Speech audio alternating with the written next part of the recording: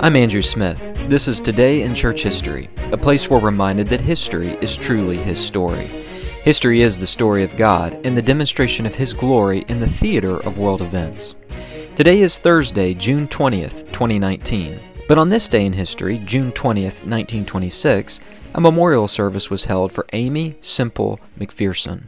In May 1926, along the beaches of Los Angeles, a small company of grievers walked in unison, every so often dropping to their knees to pray in the hot California sun. As tears filled their eyes and the chant of "Aimee is with Jesus" came from their cracking voices, deep-sea divers searched the waters for their leader's body, Aimee Semple McPherson, the popular megachurch celebrity and founder of the Foursquare Gospel Churches. She had disappeared after taking a swim on May 18. Before it was all said and done, one church member and a diver died. In all, Aimee Semple McPherson would go missing for 5 weeks. Semple McPherson's mother, Minnie Kennedy, known as Ma Kennedy, tried ending the national story by holding a memorial service for her daughter on June 20th, 1926. A few days later, however, her daughter was found collapsed in a Mexican desert. This incident, her whole life filled with drama, controversy, and mystery, was never fully resolved. Rumors swirled that she disappeared in order to have an abortion or to go on an escapade with her lover. Sightings of her lover, a regular on her radio program, with an unidentified woman in Northern California during the time of her disappearance, fed these rumors. Nevertheless, McPherson claimed she was lured to a vehicle after her swim in the Pacific Ocean. The 3 people inside the car drove her across the Mexican border, drugged her, and held her hostage in a shack. She was able to escape, traversing some 20 miles across the Mexican desert before being found. A collection of ransom notes received by her mother, but thrown away at the time, seemed to support her story. The media, however, doubted her and investigated the story, along with a grand jury. But no solid conclusions were ever reached. Who was Aimee Semple McPherson anyway? How did she rise to celebrity status within the Pentecostal movement? And what can we learn from this charismatic, no pun intended, historical figure? Born into a somewhat religious family on October 9, 1890, in Ontario, Canada, as Aimee Kennedy, Sister Aimee, as she would later be called, would become the primary influencer of Pentecostalism. She is the mother-founder of the International Church of the Foursquare Gospel that now boasts some 60,000 congregations worldwide. Returning to the United States from China after burying her husband, Sister Aimee began the Pentecostal movement as a 20-something, a single mother at that. Growing up, Sister Aimee was known for her rebellion. Her mother, Minnie Kennedy, was devoted to the Salvation Army. Yearning to go to the mission field but unable to do so due to her domestic responsibilities, she dedicated Aimee, her firstborn, to God. She promised to give her to God, and I quote, "unreservedly into your service, that she may preach the word I should have preached, fill the place I should have filled, and live the life I should have lived in thy service," end quote. But as she grew up, Aimee questioned the faith, even mocking, as she called it, the tambourine-thumping Salvation Army.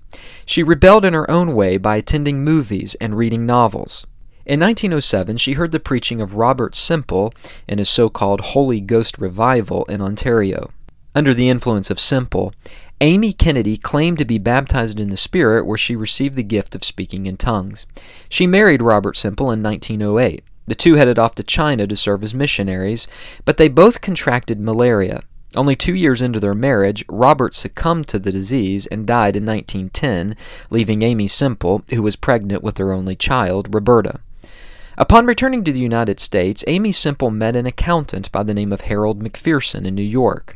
They moved to Rhode Island to raise their family. But trying her best to be a housewife, she grew restless and bored. After giving birth to a son by the name of Rolfe, Aimee Semple McPherson deserted her husband, taking both children with her in 1915. They divorced in 1921. The reason she gave for leaving her husband was that she felt a calling to preach the gospel. She heard God's voice telling her to preach the word. So she traveled around conducting evangelistic tent meetings across the country, traveling in a 1912 Packard convertible painted on the side, "Jesus is coming, get ready." Aimee Semple McPherson's popularity rivaled that of famous former baseball player turned evangelist Billy Sunday. The crowds were as large as 30,000 people to hear her messages, but they were mostly mesmerized by her tongue-speaking and theatrical healings before the watching crowds.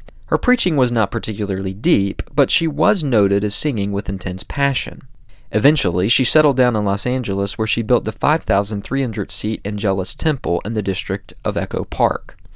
Very quickly, Aimee Semple McPherson grew into a Pentecostal celebrity. From the Angelus Temple came the establishment of the International Church of the Foursquare Gospel. She saw the power of radio, and after receiving a broadcasting license, she ran her own radio station, broadcasting from radio towers located on the roof of her Angelus Temple. In a very short period of time, she became the first nationally known Pentecostal personality, the first female radio tycoon, and the first and only woman at that time to pastor what we would call a megachurch today. She successfully packed her 5,300-seat auditorium several times a week. The Foursquare Gospel Church was named after what are referred to as the four cornerstones: regeneration, baptism of the Holy Spirit, divine healing, and the second coming.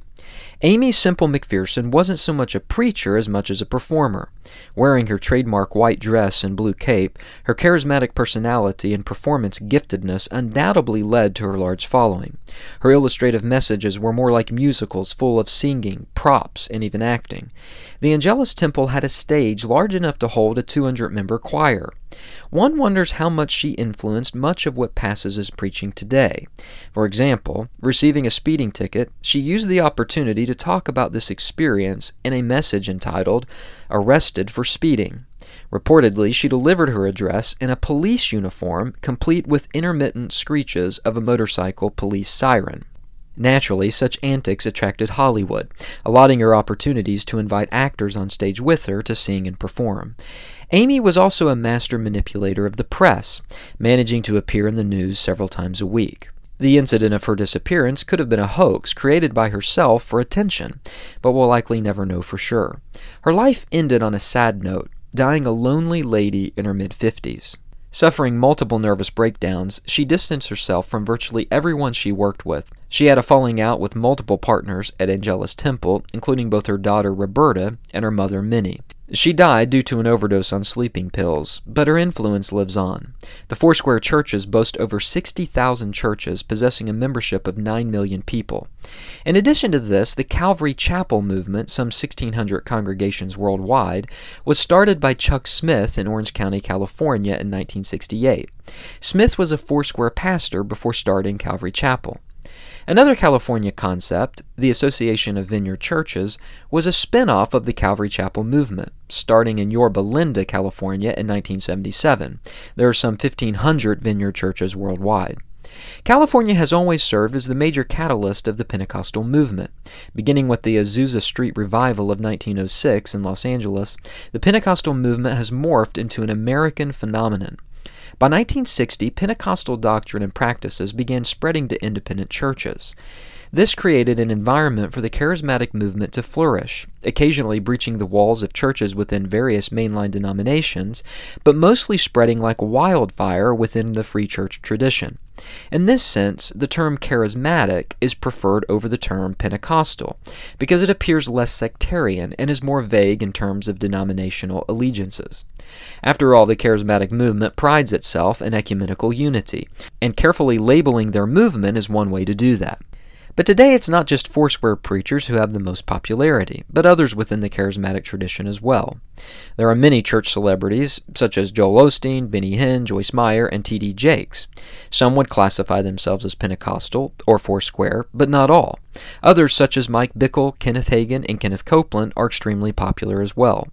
The problem with the charismatic movement, aside from the fact that it's thoroughly unbiblical, is that the various personalities, holding to essentially the same theology, apply and teach their theology with differing levels. For example, Joel Osteen doesn't conduct public faith healings per se, at least not in the vein of the likes of Benny Hinn, but in one sense this makes him more dangerous because his charismatic teachings are more subtle. He certainly believes in the faith healing teaching of charismatics and encourages his listeners to name it and claim it.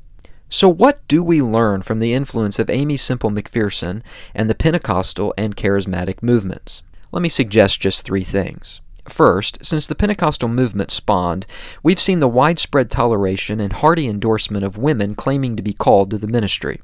Some of these women call themselves pastors, some teachers.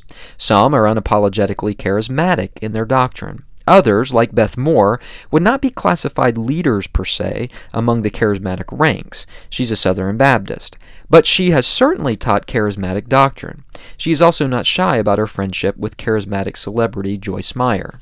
There are obviously a number of other factors leading to our modern-day acceptance of women as pastors and preachers. We should not pin the blame entirely on Pentecostals. On the other hand, we should not underestimate the influence of Aimee Semple McPherson in this area either. She was the first famous American woman claiming to be a pastor and an evangelist. She was the first media-driven female in a mega church. She utilized the radio to spread her message, and her influence did not die away with her. The Bible is clear, however, on the issue of women preachers. Technically speaking, they don't exist. 1 Timothy 2:12 says, "I do not permit a woman to teach or to exercise authority over a man. Rather, she is to remain quiet." Scripture clearly prohibits a woman from preaching or teaching in the presence of other men in church. We can also observe that there were no women apostles and no female writers of any of the biblical books. Second, Aimee Semple McPherson and the Pentecostal movement has also influenced what many consider preaching today, even within the church. Once again, it would be unfair to blame Aimee Semple McPherson entirely for the lack of biblical exposition in churches today. On the other hand, her theatrical antics, her use of props, her creative message themes based on life experiences, and many other things, must make her to some degree a heavy influence on the lack of preaching depth we witness today. Semple McPherson's vaudeville-like messages attracted crowds. Today, there is no question that entertainment plays a vital place in many churches. Singing, sometimes dancing, and productions mark the evangelical landscape. The use of props in sermons, as well as skits, either within a sermon or in the plays of a sermon, have become increasingly popular. Although there has been a recovery of Bible exposition, it's certainly not the norm. Aimee Semple McPherson's claim that God told her to, and I quote, preach the word when she was married to her second husband before divorcing him was most certainly not the voice of God. God did tell Timothy, a man by the way, to preach the word, be ready in season and out of season, reprove, rebuke, and exhort with complete patience and teaching. For the time is coming when people will not endure sound teaching, but having itching ears, they will accumulate for themselves teachers to suit their own passions, and will turn away from listening to the truth and wander off into myths. That's taken from 2 Timothy 4, verses 2 through 4. Well, that time has already come. Sadly, much of what passes as preaching today must be reproved and rebuked. Third, Aimee Semple McPherson has influenced the seemingly never-ending list of preacher personalities who are propped up by the media, be it television, radio, or the internet. Sister Aimee was the first celebrity woman in this vein. By all accounts, she had a large ego, driving many people against her, especially those closest to her. How many big-name preachers rise to popularity, becoming internet sensations with large ministries before everything comes tumbling down around them? Again, we cannot simply blame Aimee Semple McPherson for the lamentable state of Christianity in America, but there is no mistake that her influence has impacted the church in the United States. An honest assessment of her life will reveal that this impact was not good at all, but very, very bad indeed. History is truly His story. It's the story of God and the demonstration of His glory in the theater of world events. I truly hope you've enjoyed this episode of Today in Church History. If you'd like to access more podcasts, you can search for me on Apple iTunes by searching for Today in Church History. History is spelled HIS-STORY. As always, feel free to follow me on Facebook or Twitter. I love to hear from my listeners regarding how these episodes have impacted their life or changed their understanding of history in some way. Perhaps you also have a suggestion on an episode for the future. I'd love to hear it. Please write me. Until next time, I'm your host, Andrew Smith.